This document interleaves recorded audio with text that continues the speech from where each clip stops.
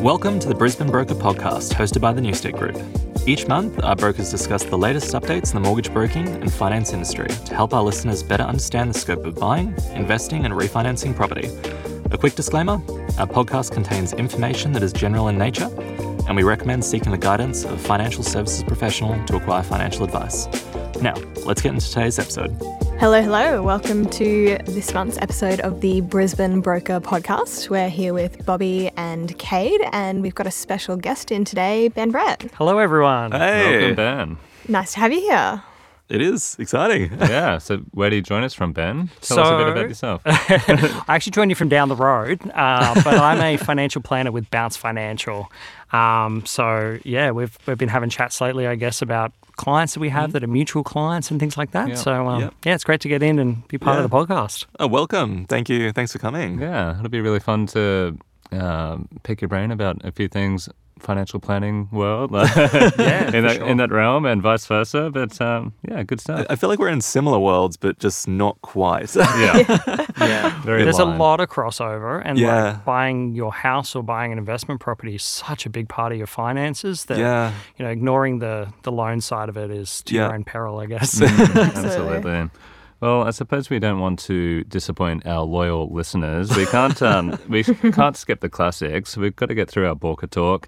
I've got to make it known that today is National Tapioca Pudding Day. Oh, jeez. Today, the 15th of July, National Tapioca Pudding Day. So there you go. Yeah. You know wish what I I'm knew. doing later. Yeah. But let's launch into a quick version of Borka talk, I feel, this week. What are we seeing rates-wise, valuations, products, like? Just saw rates rise again today. Yeah. Well, not the RBA, of course, but just rates for one of the bigger digital lenders went up, effective as the 19th of July. Yeah. So basically across the board, still seeing those rate increases following through. Yeah. I'm seeing the same Yeah. rates going up.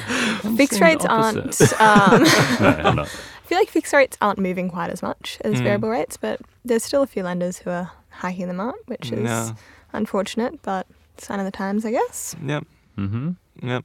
And valuations and things like that. All Valuation's good. stacking up. Yeah, Yeah, valuation's good. really good. Yeah, me too. Yeah. Me too. Funny fun.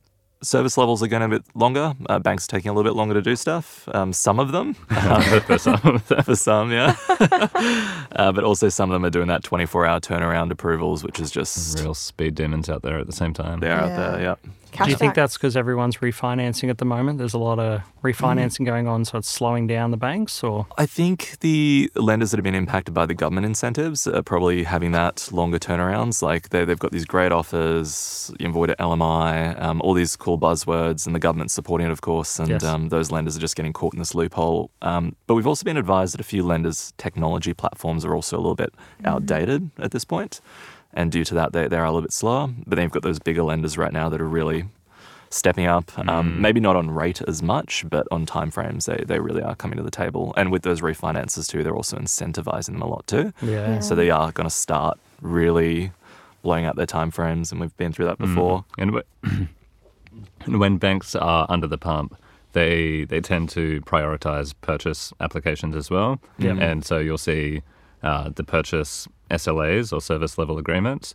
You'll see them try to stay as low as possible, and the refinances Yeah. Which makes sense. yeah. It does. Yeah. It'll fall to the wayside. And, Yeah. get to it when they can. Yeah, they like to separate them into two different queues. One team doing refis, one team doing purchases, and Yes. Yeah. When you're purchasing, it's very stressful. You're hoping the bank's going to Yeah. come up on the day with the money. So trying to meet finance God. timeframes and settlement Yes. timeframes, and It's a pretty scary one. But besides that, I guess the service levels are still okay, which is good, but just increasing a little bit. So we are noticing that, which is all right. Yeah. I think we were going to talk about the RBA increase as well, weren't we?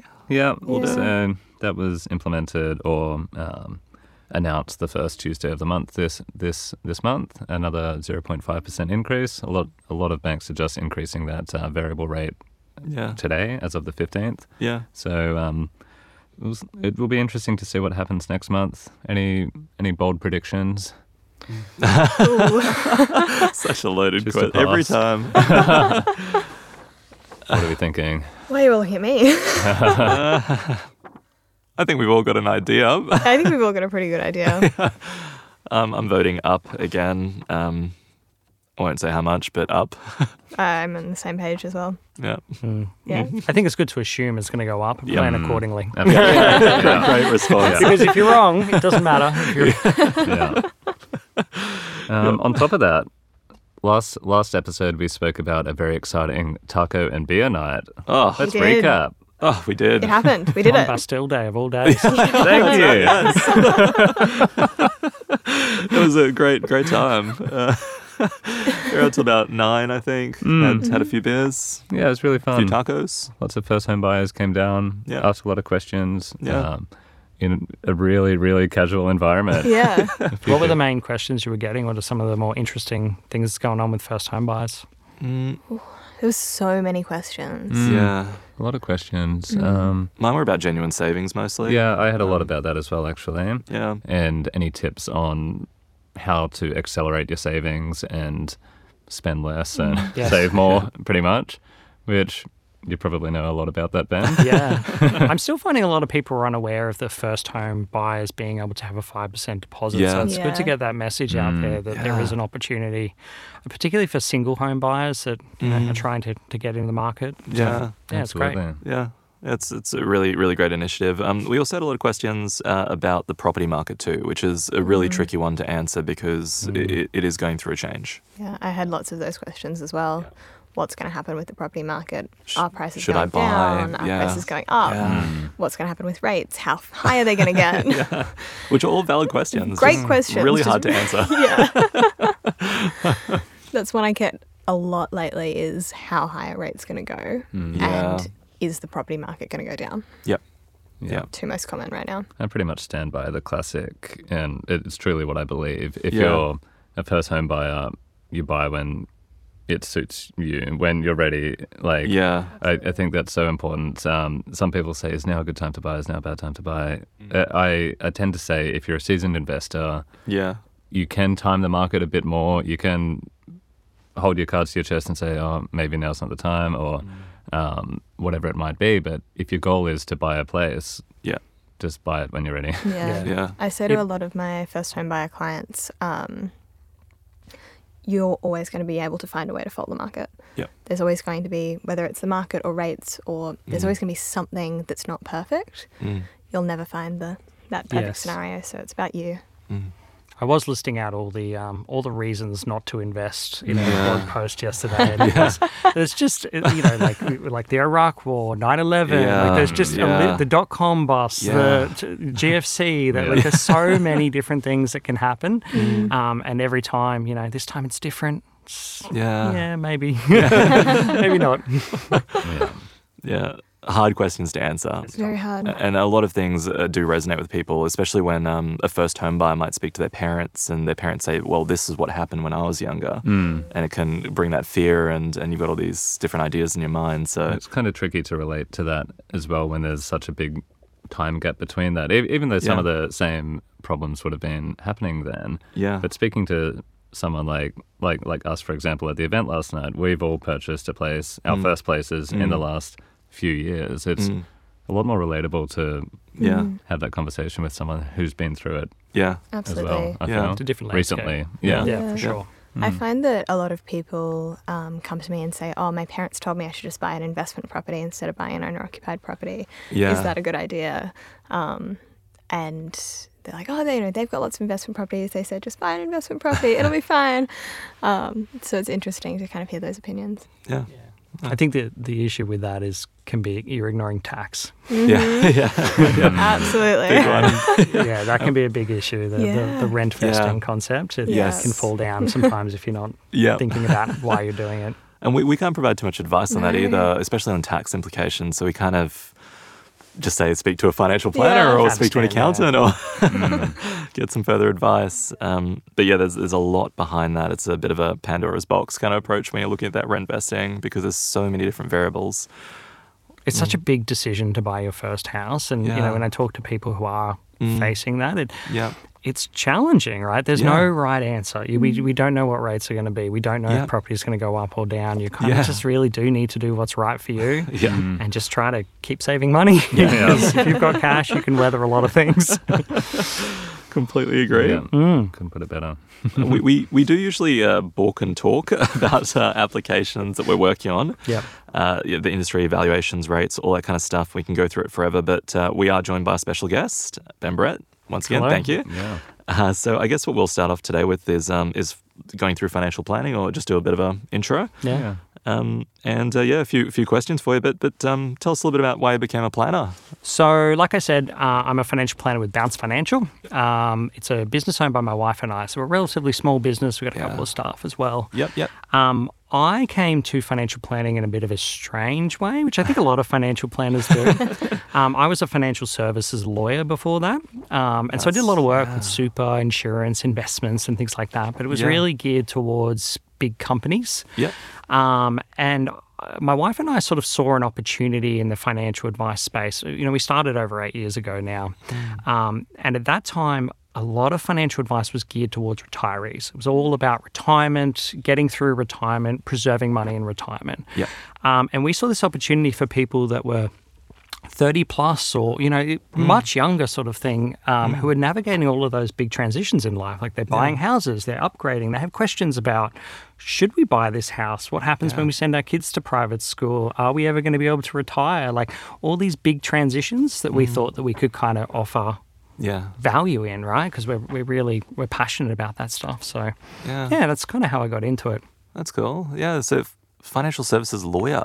Yes. That is such a cool background as well to come from. Yeah. I started doing litigation. That was sort of my background. Did a lot of insurance litigation. So, if you fell over at work and you sued your employer, I would be there defending the employer sort of thing, which is probably not the right side you want to be on. But it was a great job. But then I sort of moved in-house at a lot of big financial services companies and helped them, superannuation companies and things like that to sort of manage all the rules, because so many rules in finance. Did you feel like some of that skill set around policy and jurisdiction, it just kind of the structure of things has kind of carried across to financial planning? So very much. A lot of financial planning is not about picking hot investments. It's about understanding rules. So it's about understanding how tax fits in, understanding how super fits into your greater plan. Yeah. So a lot of that was all sort of immediately translatable. There wasn't a ton to, I did study and whatnot. But where I think is really interesting in the financial advice side is the behavioral or the life planning, right? So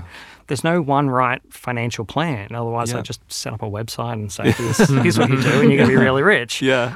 Really rich is different to many, many people, right? Absolutely. So planning out a dream life and then putting the finances in behind to suit that is where I think is the really exciting part of being a financial planner. My goal for my clients is to spend all their money. It's just the order we do it. Do we put a sum aside for later and we invest it and we've got more later, or do we spend it now? That's the exciting part. So, that's really cool background as well. Yeah, really interesting. It must be so valuable to have that background to understand the full landscape a lot better. Yes. And like I said, a lot of it is tax, a lot of it is super rules. Like it's all pretty complex, but if you can navigate it, there's a lot of opportunities that you can use to get ahead. Would you call your level of advice or your style of advice a bit of an all-round kind of approach? Holistic is the word we use. So we want to look at everything in your life. We don't want to sort of pick off little bits and be like, I'm just going to recommend an investment for you. Because, you can go out and do a lot of that yourself, which is great. But understanding, should you be investing right now, or should you be putting money on your home because, you're thinking of upgrading later, or, you're going to have maternity leave periods. And so there's going to be periods where you're going to need to redraw on that loan. Like what's the plan so we can get ahead in the best way for your life? And that's really interesting, because in broking, we kind of touch on that policy sometimes. We look at maternity leave, but we look at the short-term impact, not always the long-term impact. We look at how you're going to be able to afford the home loan. Yes. Not always. I mean, we obviously look at it from the moral compass way, but we also have to look at bank policy as well. And the bank specifically asking how you're going to afford it. What do you receive from the government while you're on this period of time off work, and how are you going to return to work, and what hours are you going to return to? Now, we mostly look at that from a bank standpoint, but you're looking at it from a more holistic standpoint towards an actual life and the long-term effects of that. Particularly for first home buyers, right? Yeah. We leave home later. So we kind of turn 30 and we were like, oh, we're adults. That happened abruptly. And so then we get married, we buy a house, and we have kids in 3 or 4 years. Like, it's a really close period together, and it's very hard to sort of piece them together. So if I ever do see sort of younger clients that are getting close to sort of buying a house, we'll map it out and we'll go, okay, well, what's going to happen when you have a year off for a child and then you return 3 days and then you have daycare costs? Like, we map it out to understand, look, what sort of value house is appropriate, because, you know, you need to afford it in your worst years, not just your best years, right? And a lot of people just look backwards about what's been like in the past, but we need to look forward. So, and it's a bit hard to do without sort of software to do all that modelling. Yep, completely agree. Do you find, Ben, that people often don't have that clear vision of the next 5-10 years, or do you help them find what those goals might be in that period? Or it really varies. Some people are very clear on their goals, right? Some people, they've mapped out they're going to have 3 kids and it's going to happen here, and kids have this way of doing their own thing, so that's a little bit more challenging. But some people haven't. You know, I've had conversations with couples and they've said to me, like, this is the first time we've ever talked about these things. And I guess I try to make it an open and safe environment that we can sort of just talk about loosely, what do we want to achieve with our lives? Just because we've said it doesn't mean that we're now bound to it, and that's the thing. Like, life should change. Your priorities should change. But having a loose North Star helps you sort of plan better, and then you can adjust as time goes on, right? Yeah, and I did watch a YouTube video as well just about advice and providing that. I thought it was fantastic. Excellent, thank you. I'm sure there's a lot more around that when you're in that actual conversation with the client, but the way that you presented it was very streamlined. It was nice to see it from start to finish. Yeah, so Bounce Financial has a YouTube page if anyone wants to see that video. I think it was one where I talked through a high-income professional family and sort of how we would go about advice.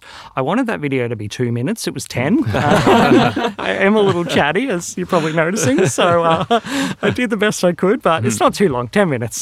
That was great. We'll share a link to it in the show notes and get it out there. Yeah, fantastic. Really, I guess we kind of touched on Bounce Financial. Yourself and your wife originally started the business, have a few sports stuff.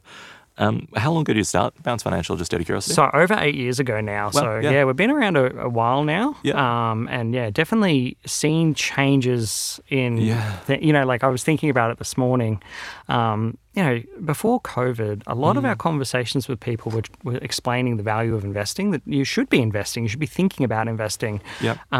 Post-COVID, we're not having to convince anyone anymore that investing should be a big part of your plan, right? It's they're coming to us talking about investing, so it's really great. Yeah, that is really good. And how, I guess that leads into the next question. What's it like being a financial planner right now? I mean, in post-COVID times. Times, what's everyone asking? Times. Yeah, so, I mean, like I said, there's always something going on, right? I think that there's always a fallacy that's like, things were pretty smooth a couple of years ago, but if you go through and think about it, they weren't. So there's always a lot up and down. Financial advice is such a great industry right now. It's really a great place to be. Like I said, people are tuned into their finances. You know, everyone's read The Barefoot Investor. Everyone's got their buckets. People are investing. You know, they're thinking about their super. It's a really great time to be taking advantage of having a financial plan and building wealth. Yeah.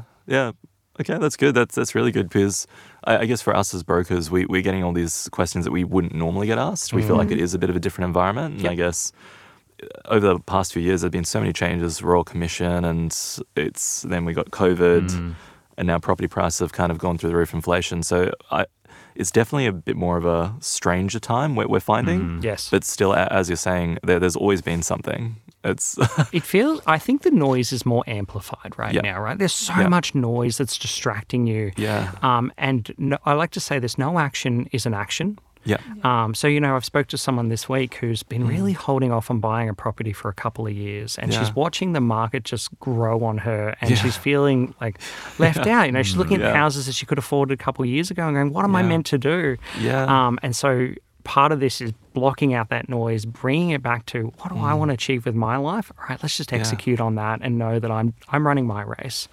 That's where we want to be, right?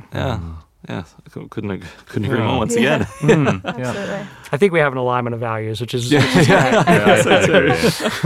I'm going to go out there and say this. I think now more than ever, being financially intelligent in your own finances, it's the new cool. It's a new thing. I completely agree. I really think a lot more people are talking about it without being invasive and oversharing, but yes, people have a similar shared goal. Like you said, The Barefoot Investor and other books like that. Like people are really in tune with their finances, and I think it's really good. Yeah. I had someone at the First Home Buyers Night last night say to me, when we were chatting through questions and things like that, she said, I don't know why this stuff isn't more widely talked about and more widely educated on, because financial literacy is just so important, and that it's just, there needs to be more of it. Yeah. I guess that the biggest issue is that it's so unique to the person and what they're trying to achieve. So people will give you really well-intentioned advice. Like your parents will say, buy an investment property. And that's suited them when they're at that point in their life, and they'd, already had 2 kids and already had bought their primary home, or, like people give advice based on their own perspectives. And so for that person receiving the advice, they're like, how do I navigate this? I trust my parents. They've done well financially, but then they may go do something that just doesn't suit them. And that's the risk, I guess. Yeah, I think it's just so important to try and get professional advice. From people who know what they're talking about. That's tailored to you instead of general. Sometimes I like to cook up some popcorn and jump on r/OzFinance on Reddit and just see all the differing, completely opposite advice that people... It's crazy. The internet's a bit of a wild place for absolutely. I enjoy all the TikTok videos. And, Oh no. The bad investment advice. It's very interesting to see. Hopefully it'll slow down a little now that things have calmed down a bit. Here's hoping. Somebody showed me the other day. They were showing me TikTok because I don't know TikTok very well. I don't know TikTok at all. And they were showing me, and they were like, "Oh, this guy's really popular. You should do something like this on TikTok." And she showed me this video, and it was about this guy talking about using credit cards and the best credit cards and always to use credit cards and while dancing. While dancing. While dancing. I think he was actually in some kind of movement at the time. But it was very engaging, but then the advice was very specific to a very specific demographic of spender. So I was really concerned when I saw it, and then I looked into the person. They had no qualifications, no licensing, and it was just a massive concern to see that out there, and the amount of views that were on this video. Now, I'm not targeting a specific video. There's actually quite a lot of them on there, but this one had a large amount of views and a lot of support. Yes. And it was specifically about high limit credit cards. And anyway, it's so scary. It is. So there's a lot of, just to reiterate, there's a lot of information out there. Get some specific advice. Absolutely. If you feel any concern. If you're ever unsure if you're dealing with a financial advisor, the government has a financial advisors register, and you can write in the person's name, and they should appear there. It'll appear their education credentials, how long they've been a financial advisor. If you put in the name of someone you believe to be a financial advisor and they're not there, run. And same for brokers. Look up credit representatives on the ASIC registry. I think we're on the same one, a similar one. You just have to click a different drop-down box. But same deal. That's a really great advice. We've never actually mentioned that. So that's... Check the licensing of the people you're dealing with. Yeah, and you can see a lot of history in there as well, if they've changed between different organisations over and over again every couple of months, or if there's any kind of disqualification in there as well. Really, really interesting to see. Yeah. At least there's a level of protection in dealing with you guys, in that an unlicensed broker is probably not going to be able to engage with the bank in the same way. It probably becomes somewhat obvious. I guess from my profession, you can really hold yourself out as a financial advisor, and you can do a lot of things, and people have done it in the past, and there's been some bad things that have occurred. So just be really cautious, everyone. It's great advice. Really, really, really great advice. This one could be a tricky one to answer, but I guess it's kind of similar to the when's the best time to buy kind of question in a way. But Ben, when would you say is the optimal time to reach out to a financial planner? I really like this question. This is good. Yeah. Okay, so the optimal time would be you're 18 years old and you've got an entire life ahead of you, sort of thing, It's right? very optimal. Very, very optimal. financial advice comes with cost. So that makes that pretty unreasonable, right? You don't really have a lot of money to be seeing a financial advisor. So I definitely appreciate that's the case. I find the biggest threshold as a younger person is purchasing your house, right? So you really just need to save and build up that deposit and get yourself in a position where you can buy a house. At that point, I think is kind of the first opportunity where speaking with a financial advisor might be helpful, largely due to what we talked about earlier, where you are making that big call that's going to last, a 30-year loan you're taking out. It's like we need to understand what that's going to mean for your next steps after that sort of thing. So that's the earliest point. After you've bought your house and you have a bit of a buffer of savings, you really should be looking at things like your superannuation, your investments, things like that. Really trying to build a plan to get ahead. And I think that's really the best time. If you're, getting older, approaching retirement, it's really important that you get advice because we're dealing with pretty big numbers now and small changes can make very, very big differences. Young people have the advantage of time, so that's the value there. But for people who are bit older in their life, they've got a lot more money, and so therefore, if they tweak it 5%, that makes a difference, right? For sure. So, does that answer your question? Yeah, I think so. That's great. Yeah. So as soon as possible. Today. I think the next question we've got for you is, with rates going up across the board, how are you seeing that impact household spending? Yeah, so as part of our ongoing service for people, we have an app that we use that allows us to see their spending. And what we do is we go through, profile their spending and provide them with quarterly reports of how their spending is tracking against... Sorry to cut you off, but this is so cool. Yeah. When you told me this originally, I was so excited by it. Okay. And this is part of, I guess, the excitement of being a financial advisor now is this technology exists to allow us to really drill in and give better advice sort of thing. So what we do is we track with their spending, we profile them, and, you can usually do that through your bank account, but you do have to go through and profile it. We'll do it and profile it. So and we'll provide these quarterly reports. And so we're very tuned in to what spending is happening. We see when things suddenly, when Afterpay existed, for example, we saw just this Afterpay everywhere sort of thing. We're really tuned into this. I haven't seen a huge change yet. Spending has been dialing up over the last couple of years massively.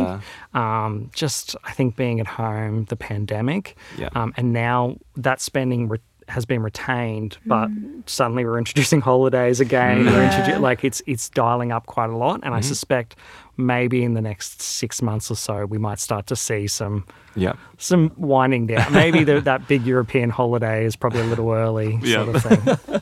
But I haven't noticed it yet. And do you find that a lot of people get a lot of value from that kind of app approach? Yes, a financial plan is only as good as its execution, right? So I can come up with the best plan in the world and we can write it down on paper and everyone, gives high fives, but if we're not executing on it, it just doesn't mean anything, right? So that quarterly sort of check-in of, okay, how are we tracking? Are we spending more than expected? It allows us to have that conversation. Like I said, money's meant to be spent. It's okay if you're spending more, but just understanding, okay, well, this probably puts our renovations back 2 years. Not a big deal. Yeah, maybe that suits you. And we really did want to go on holidays after this last couple of years. Just understanding, are we, what's our plan, and are we sending money to the right places? Are we putting money in our loan? Are we putting money in our investment accounts? Are we, making moves on our investment property? Like, what are we doing to sort of get ahead? Yeah. Cool. That's fantastic. And it's really interesting you say just that even that quarterly check-in and having an app and tracking spending and setting up goals. These are the kind of things that a lot of clients come to us and talk to us about, and we can't do that. We can't facilitate for that. So just the importance of the financial services industry and a financial planner, a financial advisor is just so strong right now. Even being self-aware, not having that direction might be just the one step you need. So yes, definitely look that up further.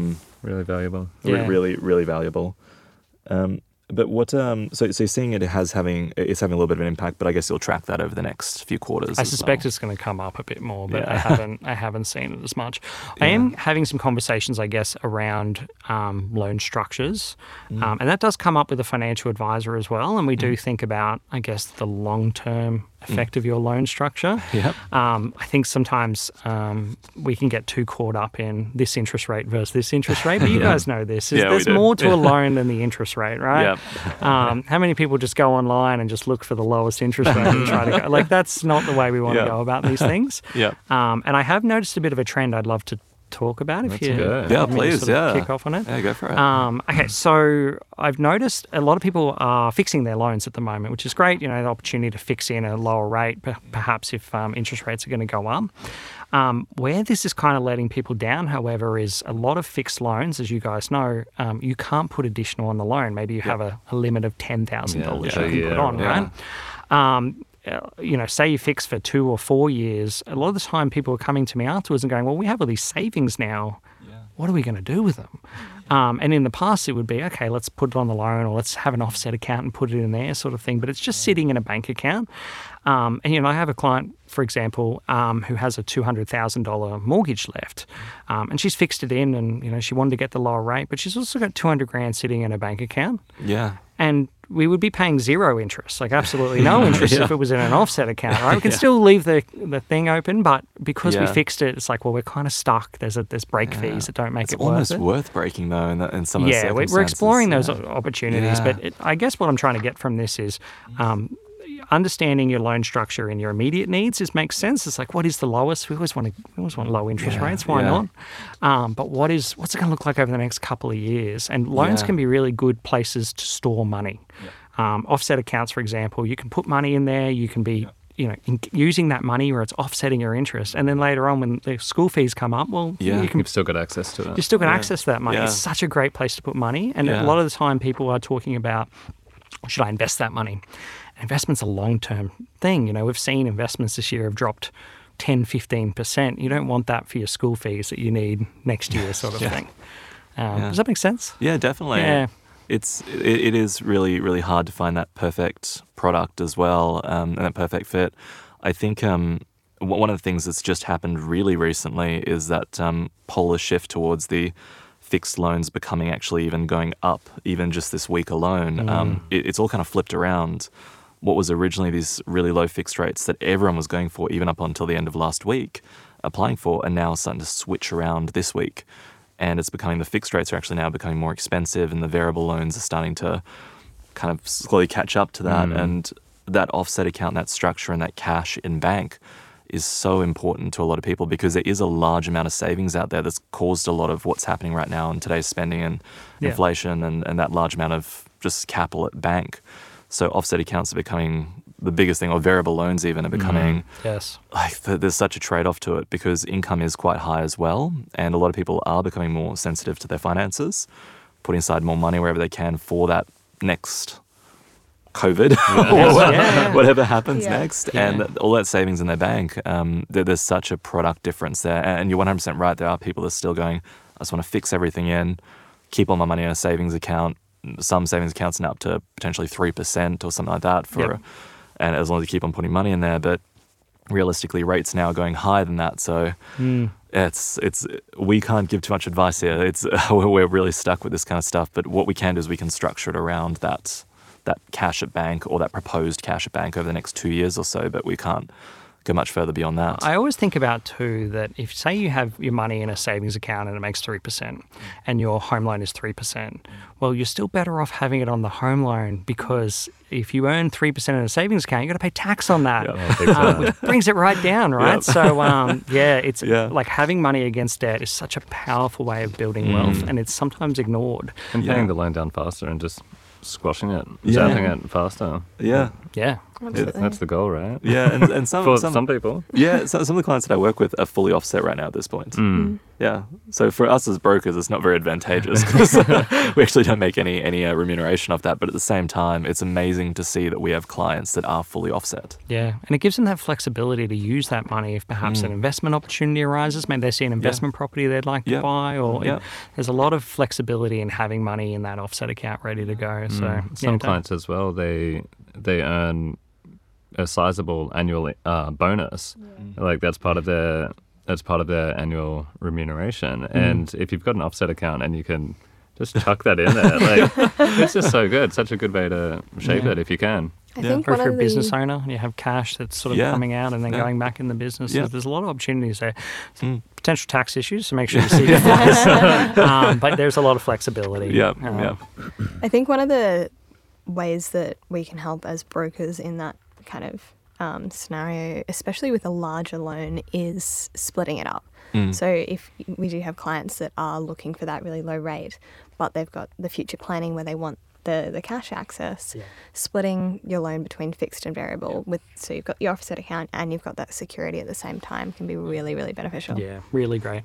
And thinking ahead about how long you're fixed for. So, I've seen examples where they do split, but they just sort of, they plan enough in their variable and their offset account that after a year they've exceeded their offset account and they've still got 3 more years left on a fixed loan. So just thinking ahead about what's coming up in your life. And that's, I guess, what you think about, do I have, if you're going to be having kids and having time off work, you're probably not going to have a whole lot of excess, and that's okay. So we just work that out. The tricky time that happened for me recently was I had a client and they did go fully fixed, but they had a $100,000 variable facility there. But at the time, they had $200,000 in shares. Now, this was a tricky thing. I asked him, and we kind of went through a scenario, and he might sell the shares, he might not sell the shares. It just depends.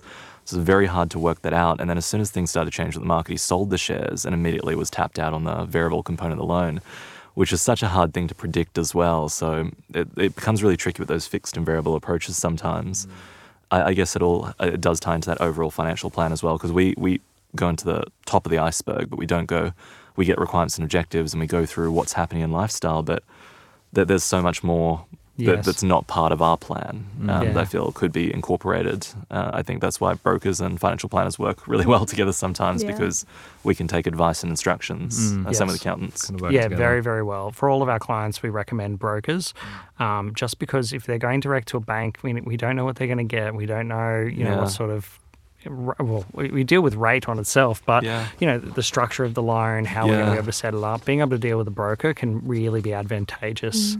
Thanks. Same for us as well. If we've got a client who's working with a financial planner and they come to us and say, right, this is my plan that I've worked out with my financial planner, this is where I want to be in 10 years' time. How do I get there? Or how do I make my loan fit the plan that I've worked out with my advisor?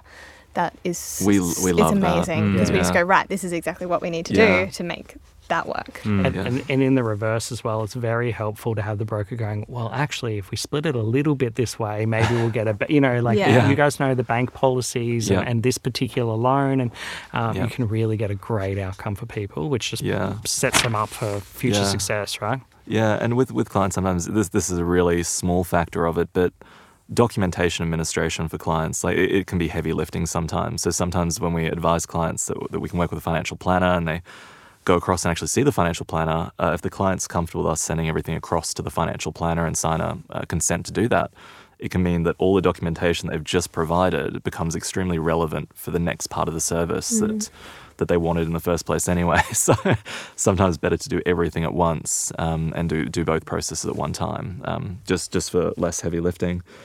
The next question that we do have is, I feel like it's a bit of a loaded one, but in the sense of, is it better to be paying off your home loan or should you look at investing or putting money in super? And I know that's very circumstantial. Yes, that's a great question, right? For a lot of people, like I said, buying that first home is their big hurdle, right? And they purchase their home. The next step I tend to suggest for people is building up that emergency buffer. It's like, how do we get sort of 3 to 6 months savings, depending on your specific circumstances? If you've got kids, you want 6 months. If you're a bit younger, maybe 3 months is fine. You build that up. Now, at that point, I guess it's a good time to think about, okay, well, what is my long-term plan? What do I want to achieve? Arguably, sometimes over the long term, investing may deliver a better return. We look at interest rates have been historically low. We don't know if they're going up, so we've got to weigh that. But it's really a good time to think about investing. Another thing that is often ignored is that you are investing, that your superannuation is an investment, and that you could be putting extra in, or you could be doing something with that.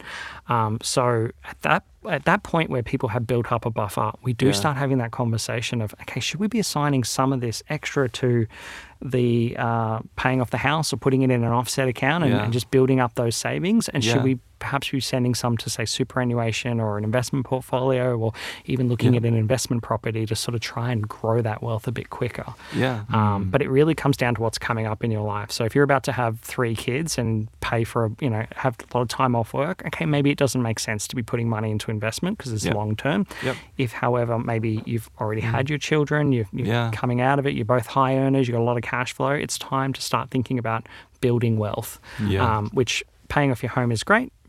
At some point, you're going to need to learn about investing, right? Even if you do pay off your house, what do you do next? And I see a lot of people who do pay off their houses and are just kind of lost. And they're just kind of they're good savers and they'll just save a couple $100,000. We always need to be thinking about opportunity cost and that money. How are we applying it in a way that it's earning money itself? You can have simultaneous goals as well. It's not just put 100% towards this goal or 100% towards that goal. You can be doing a certain amount towards a few different goals. Even in the YouTube video, I think it was something similar. I think there were different goals that you're working towards, doing this goal, this goal, this goal, this goal. I found fantastic just splitting everything up rather than just one focus, because a lot of clients ask us the same. They're like, should we just pay down our home loan as fast as possible? And we can't really give financial advice around it, but I'm sure there's a lot of other things you want to do. And your goals will change, right? Like you might decide you want to have 3 children, and after you've had 2, you go, look, that's probably right for us, right? And you adjust your plan, you keep adjusting your plan accordingly. But if you have a plan to begin with, you're going to be in a much better position than if you just went, I don't really know what's going to happen, so I don't really have a plan. We want to be maximizing our, we spend 40 hours a week minimum at work every single week. We want to be spending at least 10 minutes a week thinking about how we're applying that for the rest of our lives, right? That's a great statement. I don't know what that ratio is. 10 minutes to 40 hours. And, a great plan, you only need 10 minutes a week. Like you don't, once you've set it up, you don't really need to be tinkering with it all the time. You're running your own race. You don't need to be, thinking about inflation and trying to sell shares at the top of the market. What you're trying to do is just run your own race. That's great. Not worry about what anyone else is doing either. No. Do your own thing. Good stuff. Regarding superannuation, are you able to give people advice on the way that they invest in their super? So whether it's aggressive or passive or neutral or... So in addition to choosing your super fund, you have to select the investment underneath it, right? And if you don't make an election, they'll put you into a default one. Now, I think a lot of people assume, and super funds are well-intentioned, right? They want you to try and do as well as possible. But they don't know your particular circumstances, so their defaults don't really suit anyone. They just loosely kind of fit across most of them. And a great example is they have the current products are ones where what they do is they change your investments as you age, right? They start to sort of bring down that growth and they change them to sort of suit. But it has no consideration of what's going on in the general market. If you're actually going to, they assume you may need your money at age 60. As soon as you're 60, you might need all your money. So it starts sort of de-risking you too early. And so you actually lose a lot of money, or you could be doing it at really bad times. Like if you're selling all your shares right now, that's, it's probably not the best of ideas. So making elections in your super is a good idea. And we recommend what super fund you may need, what sort of investments. We'd recommend a contribution strategy. So how much we need to put in, knowing that we're trapping that money away. So we don't want to put too much away. My biggest fear is one of my clients being poor at 59 and then really rich at 60 just because we put too much in super. So we're trying to strike that balance, but we want to use the tax advantages of super. That's really good to know. I think superannuation is a really confusing thing for a lot of people. It's just a background thing that happens on your payslip, kind of. And to get on top of that is such a big thing to do. Superannuation is how rich people don't pay tax. And so if you want to be a rich person, you need to understand what they know about tax. And superannuation is a really great way. The government incentivizes you to save for your own retirement by reducing the tax. So it can be really, really, really valuable. Cool. That's very cool. Interesting. Did you have any questions for us, Ben? Just what's going on in the broking world? What do we need to know? We've sort of done a bit of Borka chat. Thanks for using the term.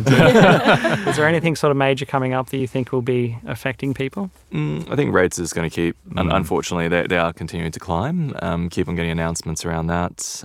Banks are potentially going a little bit slower. Valuations still going pretty well, which is good. We're seeing some of the smaller niche lenders now coming forward with a bit of a stronger product. Industry specialised, like health industry, essential services, those kind of lenders, which is fantastic. And first home buyers are being incentivised heavily right now, very, very, very strongly from the government. For sure. As they always have, but just more so this financial year. Specific lenders that aren't part of those government schemes are still incentivising first home buyers. Like there'll be specific products they market to first home buyers where they have, say, a slightly lower rate or a bit of a policy buffer, fee waivers. 95% plus, so you can do a 5% deposit even if you're over the income cap for the first home buyers guarantee. Absolutely. So they are trying to kind of win some of that first home buyers business where, say, a client doesn't fit perfectly into that government scenario. So I think that's a big one. Yeah. I think it's worthwhile highlighting as well that even while rates are rising at the moment, it's no secret they are. Along with that, the assessment rates are also moving simultaneously. So we're always assessing your ability to repay the loan 3% higher than the actual interest rate that you're looking to sign up for. If that changes during your pre-approval stage, for example, we'll have measures in place to know what, if it does keep rising, how much you may be able to borrow. So which is really good. Yeah, it's there for a really good reason, to make sure you're not overstretching. And some lenders are a little bit lower than that 3%, and some lenders are a lot higher than that 3% buffer as well. Some of the big ones have actually been put up to being almost a 7% assessment rate. That doesn't mean the rates are going to go up to 7%. It just means the bank wants to make sure that you can still afford the loan in this worst-case scenario structure. It's more important than ever right now, having those assessment rates in place, I think. Yeah. Just so that you are forewarned on peace what of mind. It could be. Yeah. But it's always been there. Yeah. Oh, of course, absolutely. But it's like that if we go up another 3%, I can still pay my loan and I don't have to sacrifice my lifestyle. Yeah. That is so important. It is. One thing I find very interesting about this is because the banks take such a way of thinking about whether you can afford this at this rate, it gives people a sense that they're going to be okay no matter what. Yeah. That the bank thought about this and they can borrow whatever the bank said. Yeah. Thoughts on this? It's a tricky one because when we were writing loans below 2%, not that long ago, like fixed rate loans, I think there was one at 1.89 at one point that was really, really strong. Yeah. And some people are still on that rate, coming off quite shortly. We were assessing loans then, though, at much higher than we were assessing that on the variable reversion rate. So we were never actually assessing it that low. It was always a lot higher. So, I think always take that with caution, of course, even if the bank says it. But at the same time, we also use other parameters like a buffer on other loans. So as an example, if you've got a personal loan, we put a buffer on that too. Also with spending thresholds, there's always that minimum spending threshold from the bank's household expenditure monthly, or HEM, that's usually quite high or can be sometimes higher than what they're actually spending. But at the same time, always take precaution and do your own due diligence all of the time. We can give you comfort with what the bank will lend you. But at the same time, set up a budget. Speak to a financial planner, speak to a financial advisor. Go through what you're doing and set up those goals in that plan. I would also add to that, if you're thinking of having children, you are going to halve your income. Yeah. So that is going to, yes, the bank has assessed you on two incomes, but what does that mean when one of you are not working? So huge difference. Let's just think about that ahead of time. Huge difference. You're right. Definitely doesn't get factored into the assessment rates. That's the banks don't take that into account. They don't ask you if you're going to have a family. So yeah. And we do the review every year to kind of look at that structure of that potentially happening. Yep. But at the same time, you're 100% right. That's such a big change that can happen quite quickly as well. Yeah. One thing I find valuable is the conversation of this may be your starter house. So it's like, we want to get the house for the kids and that, but maybe the first couple of years where you're off work with maternity leave and, daycare costs as much as elite private schools, crazy. right? Yeah. It's an insane cost. So expensive. Crazy daycare costs. So just understanding how stressful that period is going to be, maybe that house suits you for the next 6 or 7 years and then you upgrade. Yeah. And you upgrade to the house that you want to be in with the kids, and the kids are 6 years old and they only ever really remember the fancy house, right? So it's just worth thinking about, is this a starter house for us? Is this the house that's not going to be our forever home? Yeah. Manage the expectations. We were talking about that last night a lot as well. Just getting into a first home, and then it doesn't have to be perfect. Yeah. It's so rare that your first home is your forever home. It almost, I don't think, it very, very rarely happens that you buy your very first property and you live there forever and that's it.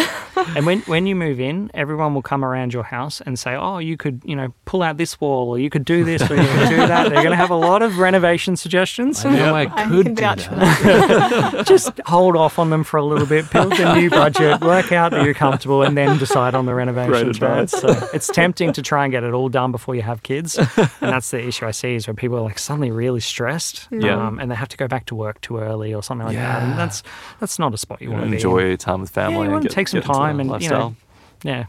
Great advice. Really great advice. Thank you. Thanks for having me on. No, it's been fun. But what's going on for the weekend? Yeah. Let's jump into that. Any big plans? I'm going axe throwing. Classic. Yeah. You do that every weekend, don't you? It's regionals. Yeah. I'm going to do that, and then I'm going to go do the Forex Factory tour. Nice. Oh, wow. It's going to be a wild weekend. Have you ever been to Brisbane before? No, I'm just a tourist. I think you're doing something else though, weren't you? I'm also going to go play mini golf. That's right. Yeah. This really is your first trip to Brisbane. Sounds like it. I've got family here from the States, so I'm trying to take them out and do That all the makes Brisbane sense. things.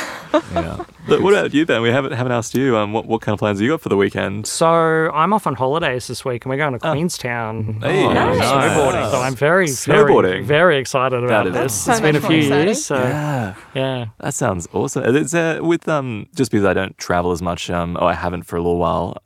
With COVID and stuff, there's no restrictions or anything like that. It's pretty flexible now. Yeah, okay. I did have to fill out a elaborate traveller's declaration, and I have to be vaccinated, but there's no requirements for tests. Great. I think masks on the plane, so it's not too bad. Yeah, that's good to know. I'm happy to do whatever I need to do at this stage. Snowboarding sounds to go do something fun. So. Yeah. You've one-upped axe throwing, mini golf, really and Forex. Pressure's on. I'm going to the moon.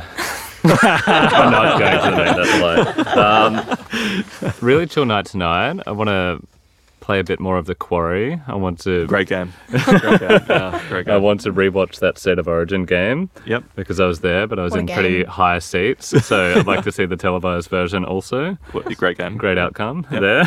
Yep. Playing some golf on Sunday. Just, really chill weekend. Yeah. Yeah, cool. No Queenstown. No. I bet you can. Not really much. I really can't. I'm not even close. I'm not even playing golf. No, I'm catching up with some friends from Canberra that have flown in. Jared and Rihanna, welcome to Brisbane. Hey. I know your flight was delayed. Qantas is really slow right now. So apologies. Everyone's getting Qantas. Yeah, I'm sorry to hear that 3-hour delay. But welcome. Should be landing around now. Well, that sounds fun. Yeah, that should be good. Cool. So, Ben, where can people find you? Yeah, so best place is our website, www.bouncefinancial.com.au. Yep. Probably don't need the www. We're quite prevalent on Instagram, so at Bounce Financial. I'm also quite prevalent on LinkedIn, so Ben Brett. Yep. We have our own podcast I'd love to plug. Yay. Money Chats with Bounce Financial, Okay. where we talk with different experts about money. We talk about some of the things I talked about today, some of the tips and tricks. So check it out on all good streaming platforms. Yeah. But that's probably the best places to get in touch with me. How many episodes did you have on your podcast as well? Because I think So we finished season 2. I think we have about 16. Yeah, great. And we're currently in the process of planning season 3. I quite like the season sort of thing. So I like that too. Yeah, that's nice. Yeah, it's great. A lot of the shows are essentially questions we're getting from our clients and the advice or the answers that we would give them. So we try to be as practical as possible. So yeah, have a listen, see if there's anything perhaps that applies to your particular circumstance, or have a listen to them all if you're super keen. And you record Money Chats with your wife as well? That's correct. Right, yeah, fantastic. Yeah, cool. or we'll have guests on as well. So Perhaps there could be some familiar voices on there in the near future. Yeah, I've already. It's a work in progress here. And where are you located, Ben? So we're located in the old Emporium district in the Fortitude Valley, but we have clients all over Australia. Most of our work now is Zoom. People like our age bracket sort of prefers Zoom. So feel free to reach out wherever you are. We're happy to help. Great. Awesome. Good stuff. Yeah, thanks for coming on, and this was a fun one. We hope you enjoyed today's episode. If you did, please subscribe to our podcast to keep up with our latest releases and follow us on Instagram at Brisbane Broker Podcast. The Newstead Group's brokers are fully accredited and operate under Australian Credit Licence 389087. For our full disclaimer, please read our show notes below, and we hope you'll tune in to our next episode.